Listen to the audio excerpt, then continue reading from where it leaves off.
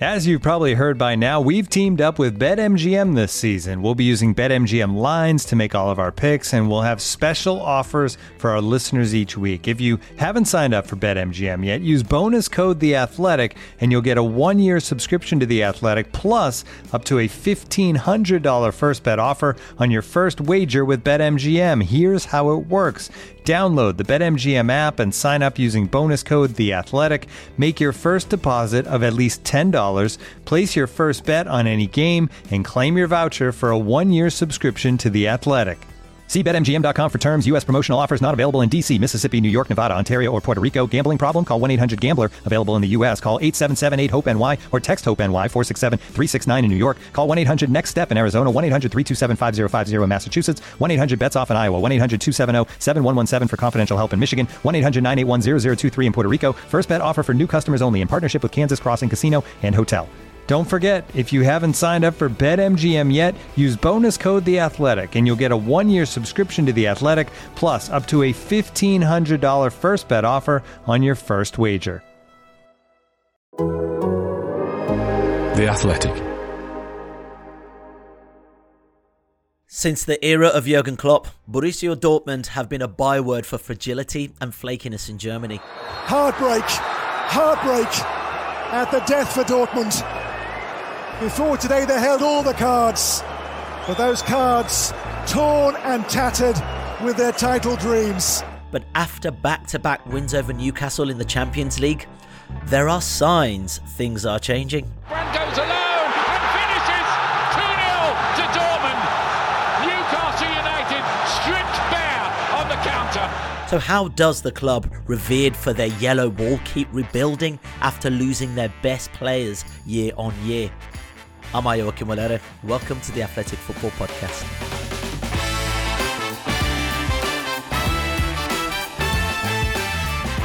We've got the Athletic's German football writers, Raphael Honigstein, and also Seb Stafford-Bleu, as well as a really special guest, a former Bundesliga striker, Jan Ager Fjortoft. So good to have you all with us. Jan, let's start with you. And I know we're going to go into Dortmund, of course, but I have to talk about Harry Kane. I have to talk about a striker that seems to have lit the Bundesliga up. And yet again, we saw in Der Klassiker. Harry Kane!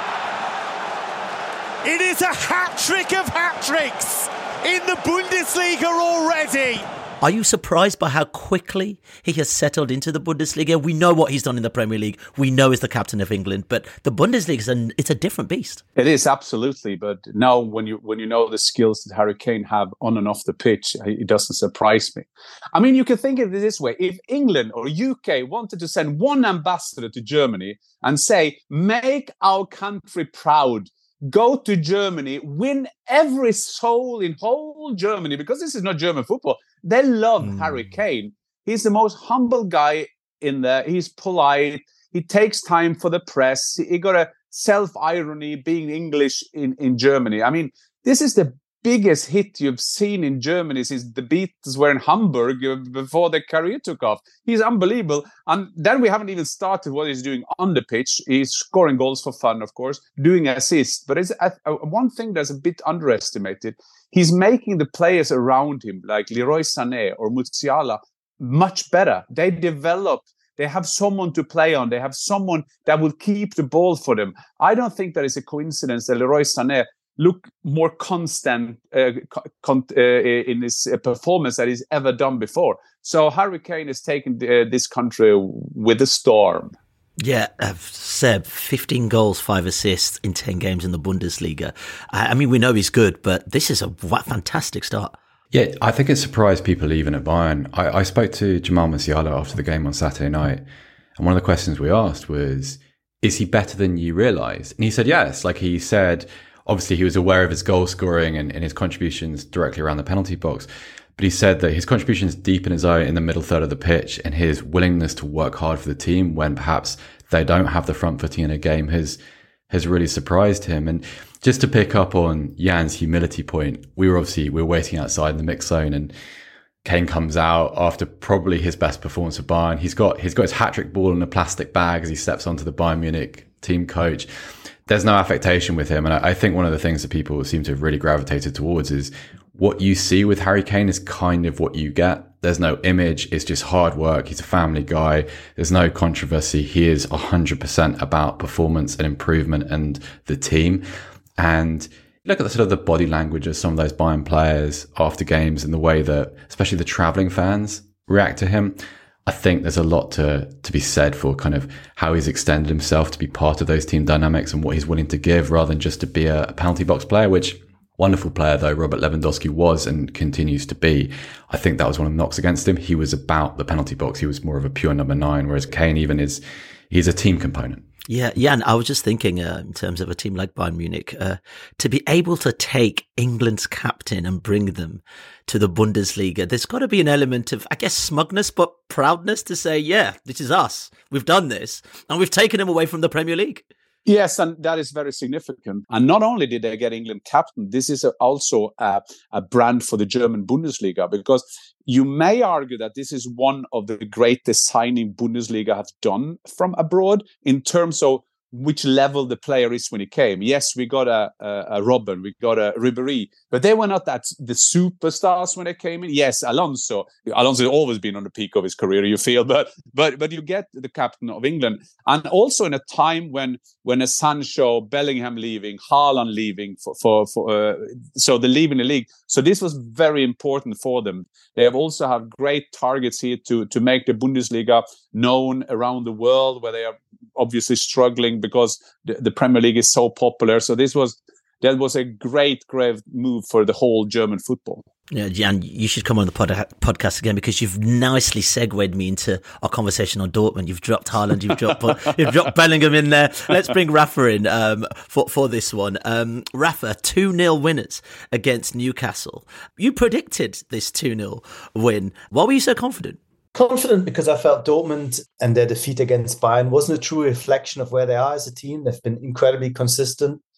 There's been 3 teams that have beaten them this calendar year. One is Bayern, one is PSG, one is Chelsea. You can argue whether Chelsea or Newcastle are a better team, but Newcastle are not at Bayern's level. And Dortmund did already in the first leg show that they can live with a team like that and can expose them in a way that Arsenal, for example, couldn't. The amount of chances that they created. They, of course, conceded some chances and there were some nervy moments, but I felt that at home and with the confidence that came from beating Newcastle at St. James's, that Dortmund can do it. And they did it. And they did it with a degree of Souveränität, as we say in Germany, a style, a swagger, a self-confidence that isn't always super evident about this Dortmund team. But I think they have it this year. And the fact that they did it after that 4-0 defeat at home to Bayern shows to me that some of the question marks that we had about their resilience, their mentality, their togetherness are being answered in the affirmative.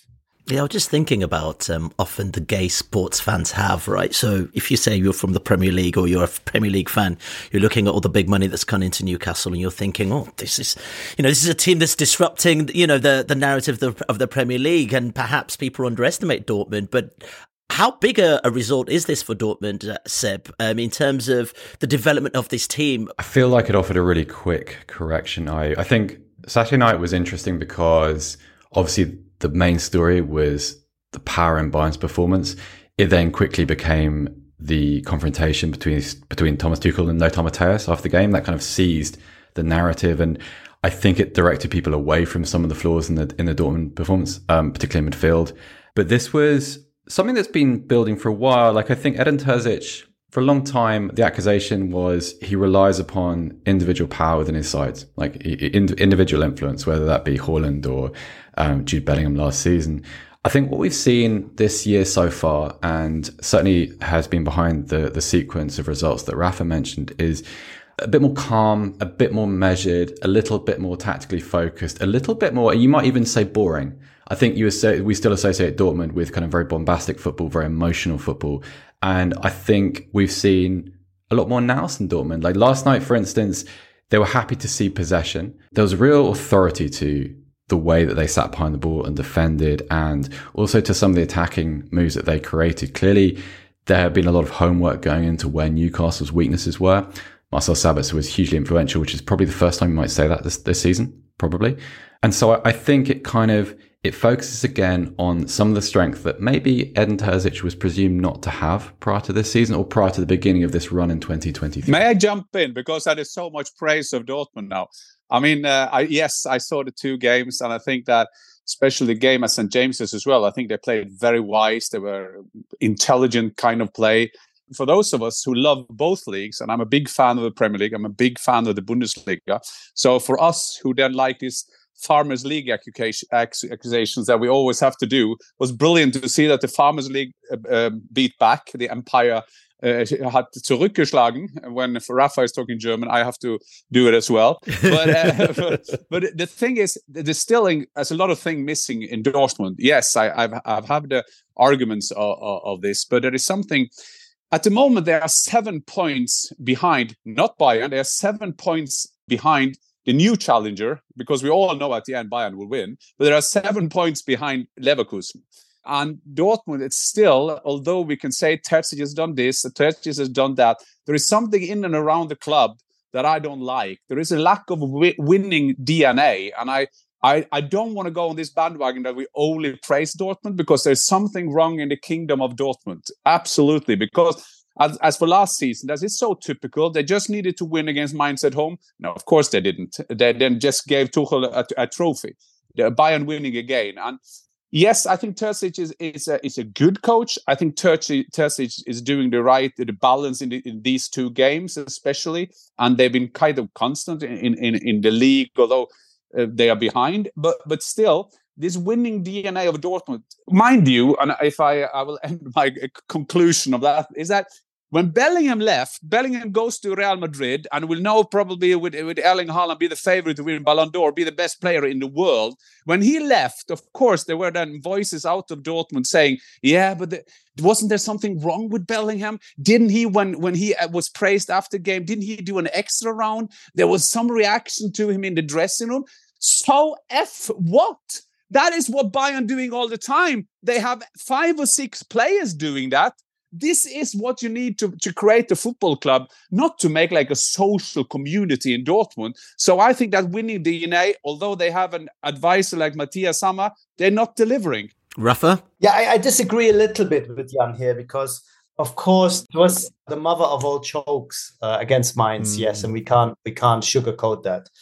But ultimately, they lost the Bundesliga not because of what happened against Mainz, but because they're terrible first half of the season. I think they had 30 points, which is just ridiculous. So if we start in 2023, the calendar year, I think they've had the consistency. They've had, up until last week, the best points per games in the top 5 leagues. They were ahead of Manchester City in the league. So I don't think we can say they're not winning enough games. What we can say is that they cannot live with the quality of Bayern Munich. They will play Bayern Munich 100 times. May I say just a small hit? They are 4 points ahead of Eintracht Frankfurt. Eintracht Frankfurt, who lost Muani and have a Dino Topmüller, an inexperienced coach. They are 4 points ahead of Eintracht Frankfurt. Says the former Frankfurt player. Exactly. I cannot argue with a table, but the numbers also don't lie. I mean, their consistency has been very, very impressive. And that's without the superstar players that they had over the last few years. This is more of a collective team now. You'd struggle to take one player and say, he is the player that makes Dortmund tick. Maybe Julian Brandt, but not the same level that Haaland, that Bellingham, or that Sancho did before. And they've also changed their transfer strategy. We still have 1 or 2 super exciting youngsters in there, but this is more of a team of early 20 years old. Again, they don't have quite the glamour. They don't quite have the upside. You'd struggle to find the next 100 million euro player. Maybe Jamo Bino-Gittens might get there, but at the moment, he's still far away from that. And I think they have actually worked on all these things to become more consistent, to become more solid. Will it be enough to catch a Bayern team that performs at their normal level? No, it can never be enough, because Bayern are too far ahead. Last year was a historic chance. They should have taken that. They didn't, because the first half of the season was abysmal. The second half of the season, since 2023, I think they're playing at their limit. And I would say it's wrong to look at them as not winning enough or lacking mentality. I think that Terzic is actually getting the most out of this team that is possible at the moment. I think what's interesting, so before the game on Saturday, I spent a bit of time with Carsten Kramer, the co-managing director of Dortmund, and he was talking about the rivalry with Bayern Munich over the past decade. And he said one of the sources of pride of the club is that they've been able to make it into a rivalry despite the kind of the financial differences between the two clubs. And it's quite unusually frank, and it's something you don't really expect to hear from someone at the top of a club. But then if you look through that side and you compare it pound for pound with what Bayern Munich have, I think one of the differences, particularly this season, is that Bayern haven't actually played that well, probably not until Saturday night. And yet they have this group of individual players in every department of the side who they can lean on, tip that on its head and look at what Dortmund have. And there's nothing like the star power. Rafa mentioned Julian Brandt, and he can be a wonderful player, no doubt. But all the way through the side, you've got, like, especially midfield, you've taken one star out of it, and he was a developing star rather than the player who's now playing for Real Madrid. He has reached a new level over the past 6 months. You have, by committee, replaced an entire department of your side. You are dependent on people like Donny Marlin, who is a good player. He's not Leroy Sané, clearly. Karim Adeyemi, who is going to be a wonderful player, I think, one day, but probably not at Jamal Musiala's level. You're dependent upon Niklas Füllkrug's goals, and Füllkrug is a wonderful story in German football, no doubt, and his personal progress is amazing, but he is not Harry Kane in style or ability. And so in that light, I think the work that Terzic has done, whilst clearly it has its flaws and it's very easy to poke holes in it, and I've done it myself. I said, similar after the Saturday night, but I think we've got to get away from this idea that Dortmund are the all-powerful side that they used to be under Klopp and Tuchel, and they had these kind of pockets of ability. It just doesn't exist anymore. The star power isn't there, and so I think we need to recategorize what we view as success in head coaching performance there. He's someone to kind of continuously reevaluate, if that makes sense. I don't think I have a set opinion of him as a coach, but I'm kind of open-minded, performance by performance. You're listening to the Athletic Football Podcast with Ayo Akinwolere. Hello there, James Richardson here. If, like me, you take an interest in the continental version of the beautiful game, then you should check out the Totally Football Show European Edition. Every Tuesday, I'm joined for the show by James Horncastle, Raphael Honigstein, Julien Laurence, and Alvaro Romeo as we cover all the big European stories. Expect all the footballing insight you need on the Totally Football Show European Edition, which you can enjoy for free wherever you get your podcasts. And make sure to check out video versions of the show over on our YouTube channel.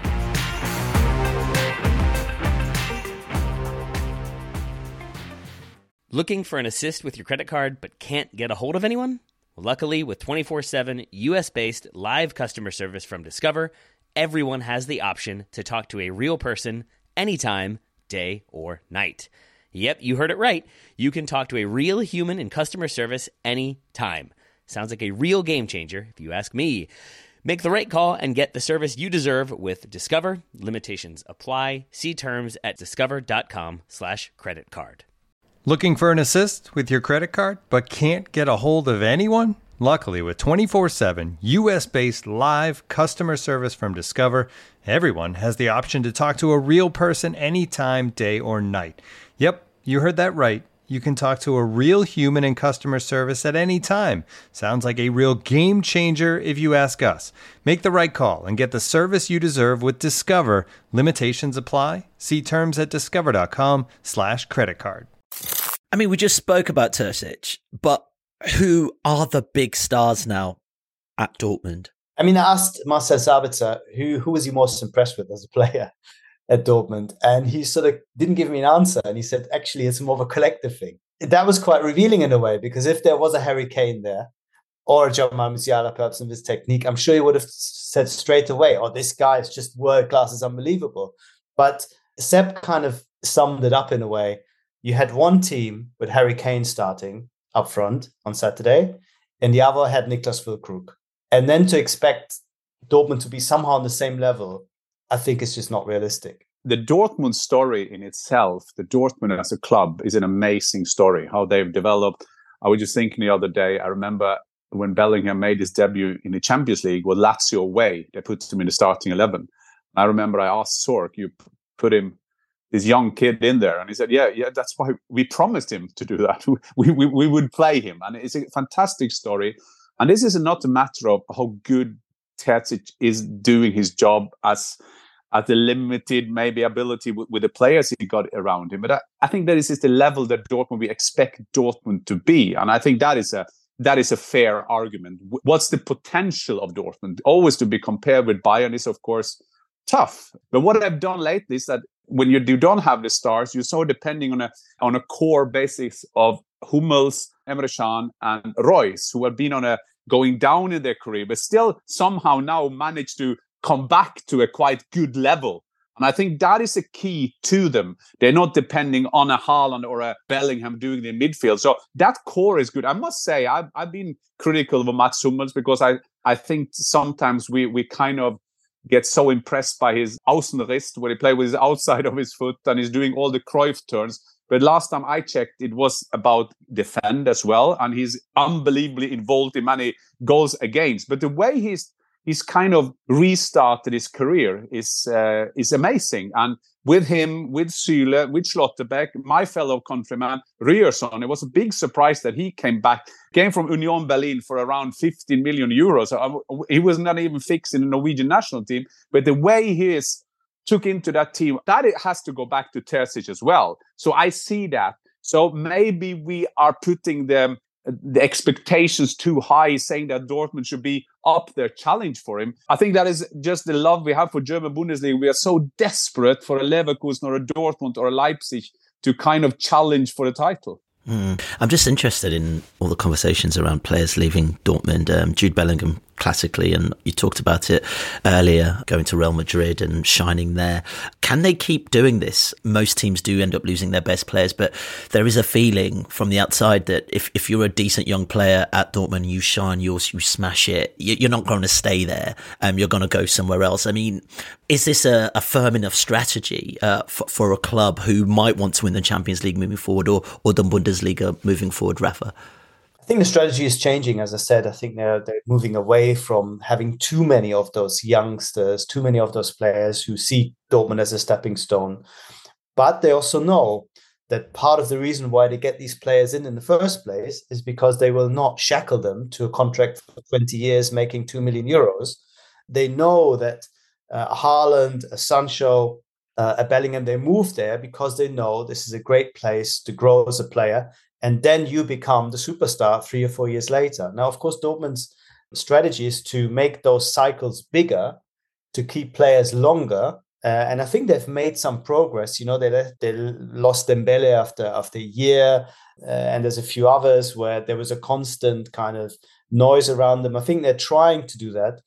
But at the same time, the strategy is shifting a little bit to make it slightly more stable, slightly more mature. And I think that is a good way of doing. But they can't get around the fact, as somebody close to Dortmund once said to me, we don't get the top shelf. We get the guys that are just below when it comes to German football. And the same internationally. You know, they cannot go to Manchester City and say, you know what, Leroy Sané, you want to go back to Germany, come to us. Here's 70 million euros and 20 million euros a year. We'll make you a Dortmund player. They can't do it. So they have to work with what they've got, and they have to work with the second layer. But of course, you can then still criticize them. And I think rightly, if they don't fulfill their potential within that, because there is no reason why they shouldn't be every year the second best team, maybe with Leipzig having a chance there to be, you know, quite as good because of their financial and sort of strategic setup. But there's no reason why Dortmund should have underperformed relative to their own levels over the last 10 years. And I think that is the big problem. But they know that. They know that they had some bad coaches there. They know they made some bad decisions. And I think we're seeing a new strategy evolve. Yeah, as Rafa was saying, because they know, good players know they can be great at Dortmund. This is a step. It's not a step to go somewhere where you win the Champions League. And I know this is unfair because they have won the Champions League, but as is some years ago, they've also been in the final, losing against Bayern Munich.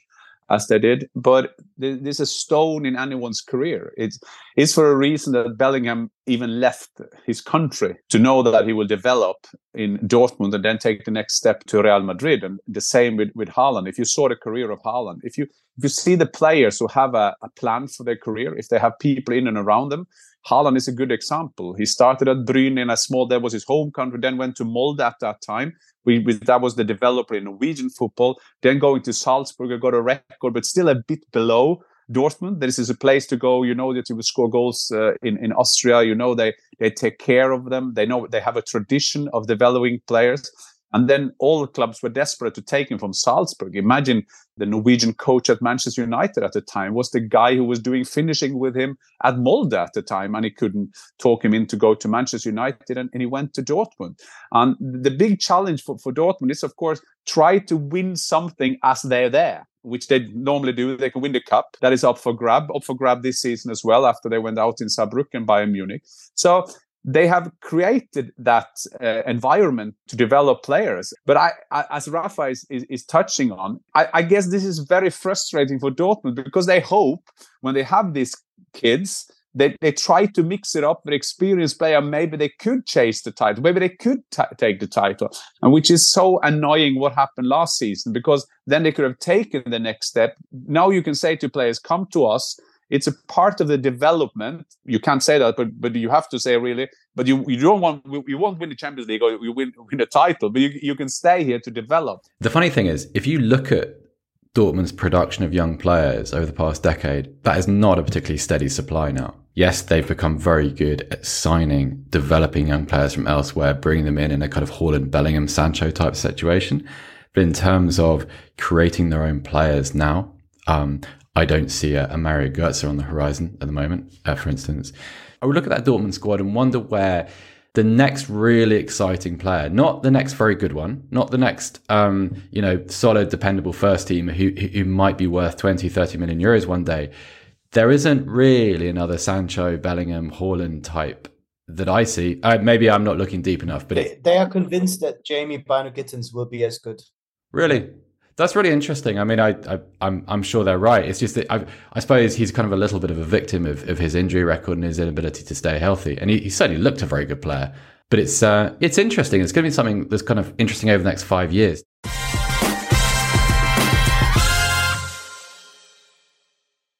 This episode is brought to you by Michelob Ultra, the official beer sponsor of the NBA. Want to get closer to the game than ever before? Michelob Ultra Courtside is giving fans the chance to win exclusive NBA prizes and experiences like official gear, courtside seats to an NBA game, and more.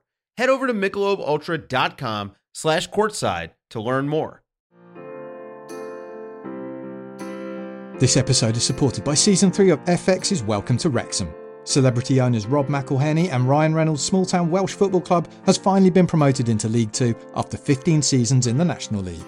Dedicated staff and supporters celebrate the city's return to glory while bracing for the newfound challenges that come with being in a higher division.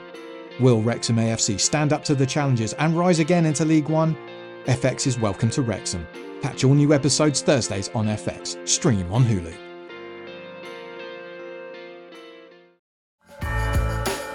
You're listening to the Athletic Football Podcast with Ayo Akinwolere.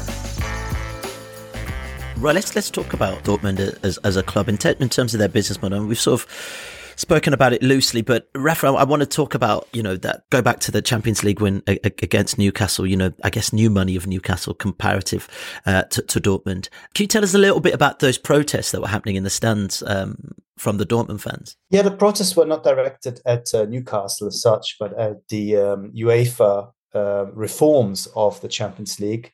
Dortmund fans always very wary about changes. They protested also against the Bundesliga bringing in an external investor to basically mortgage some of the TV rights to then use that money to invest it into the digitalization and the product. And they're often very antagonistic about these changes. And this is one that they feel just speaks to UEFA agreed to just more games, more money, but at the same time diluting the experience of the competition and so on. I mean, I'm always a little bit ambivalent, shall we say, because I think that probably in 1991, 92, if organized fans in Bundesliga had been as political then, they would have probably protested against the Champions League expanding into a Champions League and would have thought that was a disaster for football. And without that, Dortmund would have never won, probably never won the Champions League, and certainly not made it to regularly to such amazing experiences as we saw yesterday. But this is their position. It's not going to change, and it's one that's being shared by a lot of the other organized fan groups in Germany.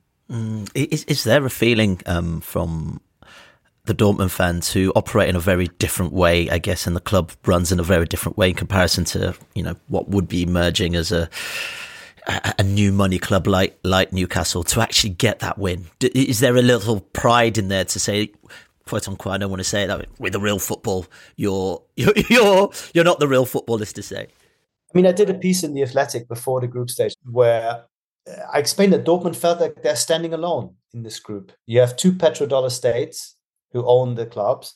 You have an American hedge fund who run AC Milan.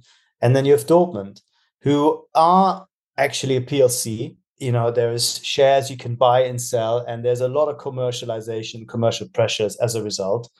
But they still have the fan ownership as far as the way the club, the overarching entity run is being concerned. And the club, of course, runs the PLC. And if they don't like somebody, if Hans-Joachim Watzke is doing a bad job, if the president is not liked, then the fans have a real say that goes beyond just voting with their wallets. And that's something that's very precious to them. And they feel that it's worth standing for, even if it diminishes your chances of sporting success. It's quite interesting, these debates around the real football. And it's always a discussion, well, what's a real football club? I put those in quotation marks I know. Because what is real football, right? I like that because it's an interesting discussion. Remember, back in the days when financial fair play was done, that was the real football club who wanted that. The real football club that wanted status quo, that they should be the only clubs that should be wealthy and let's keep on winning without these new football clubs coming into it. I also, with the Super League, we tend to forget that was also the real old clubs that some of them wanted that as well. And then after 2 minutes, they turn around and say, wow, terrible, terrible, terrible. And it's interesting to see in Germany because the fan groups are quite powerful here. I like a club, this 50+1 rule, that is another podcast worth. But I'm just saying that the 50+1 rule makes that you feel you are involved in the club. For me, to say that someone owns the club, like we do say in England, I don't like that quote at all, because a club is not owned by anyone. A club is owned by the fans anyway, or the tradition, the family, your grandfather who took you the first time to a club. They are the real owners of a club. But then you have the money taken into the club. Financial fair play started with, they were afraid that people took money out of the club. And then it turned around to be the problem that money was going into the club. So this discussion is so big then. And make it then even more complicated, I think, which is interesting to reflect on.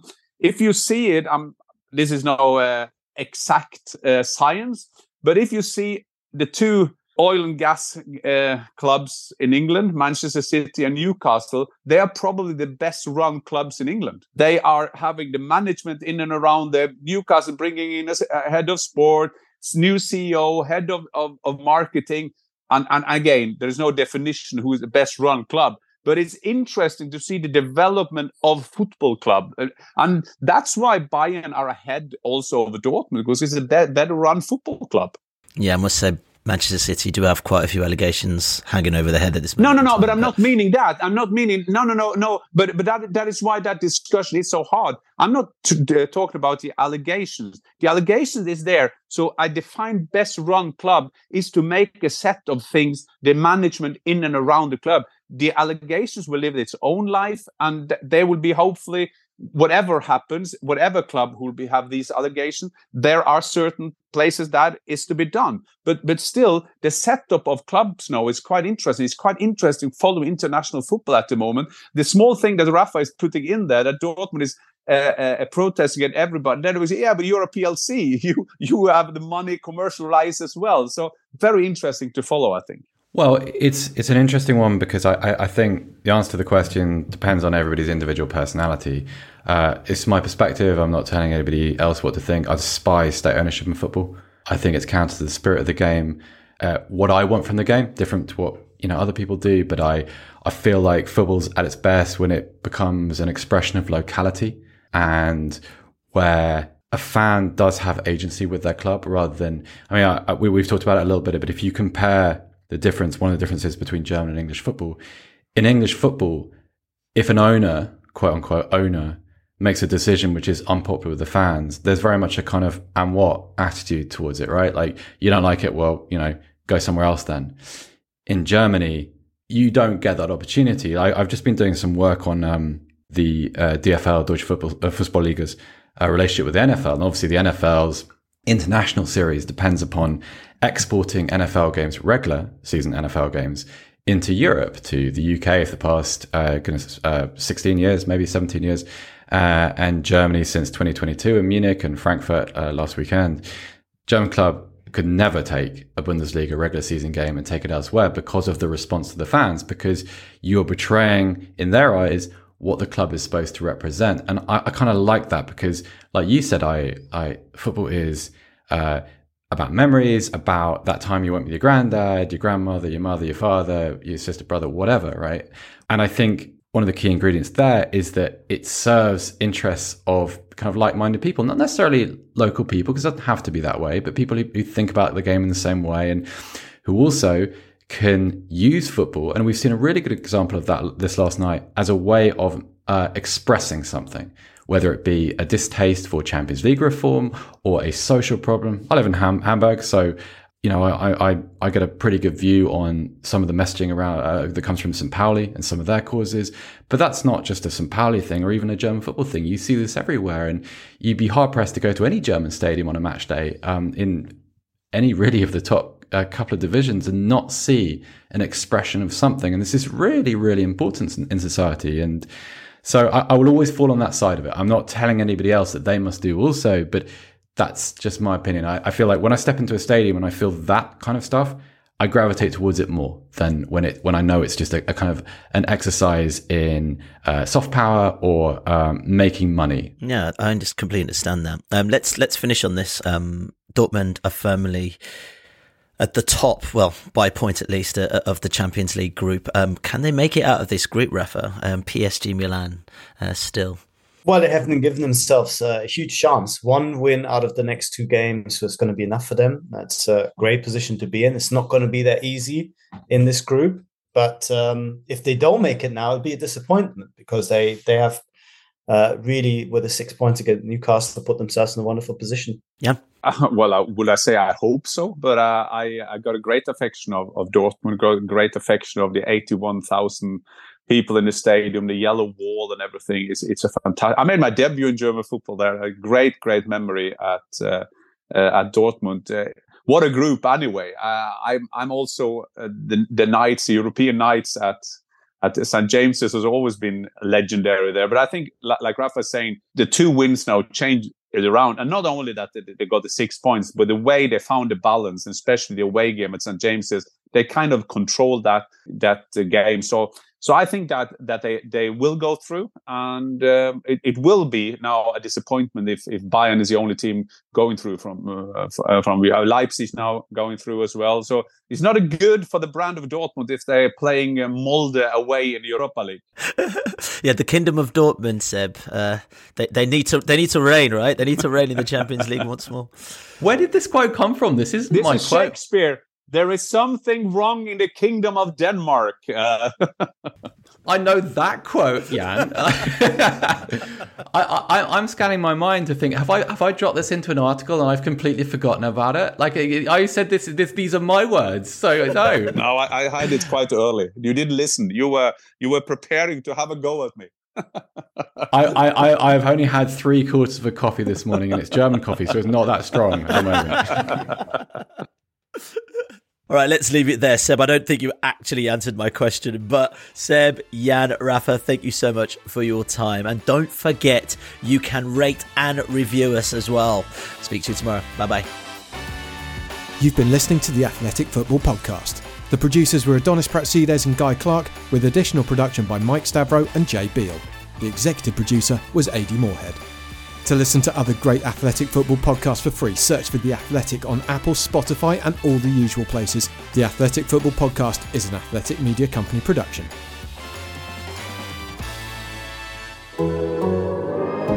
The Athletic.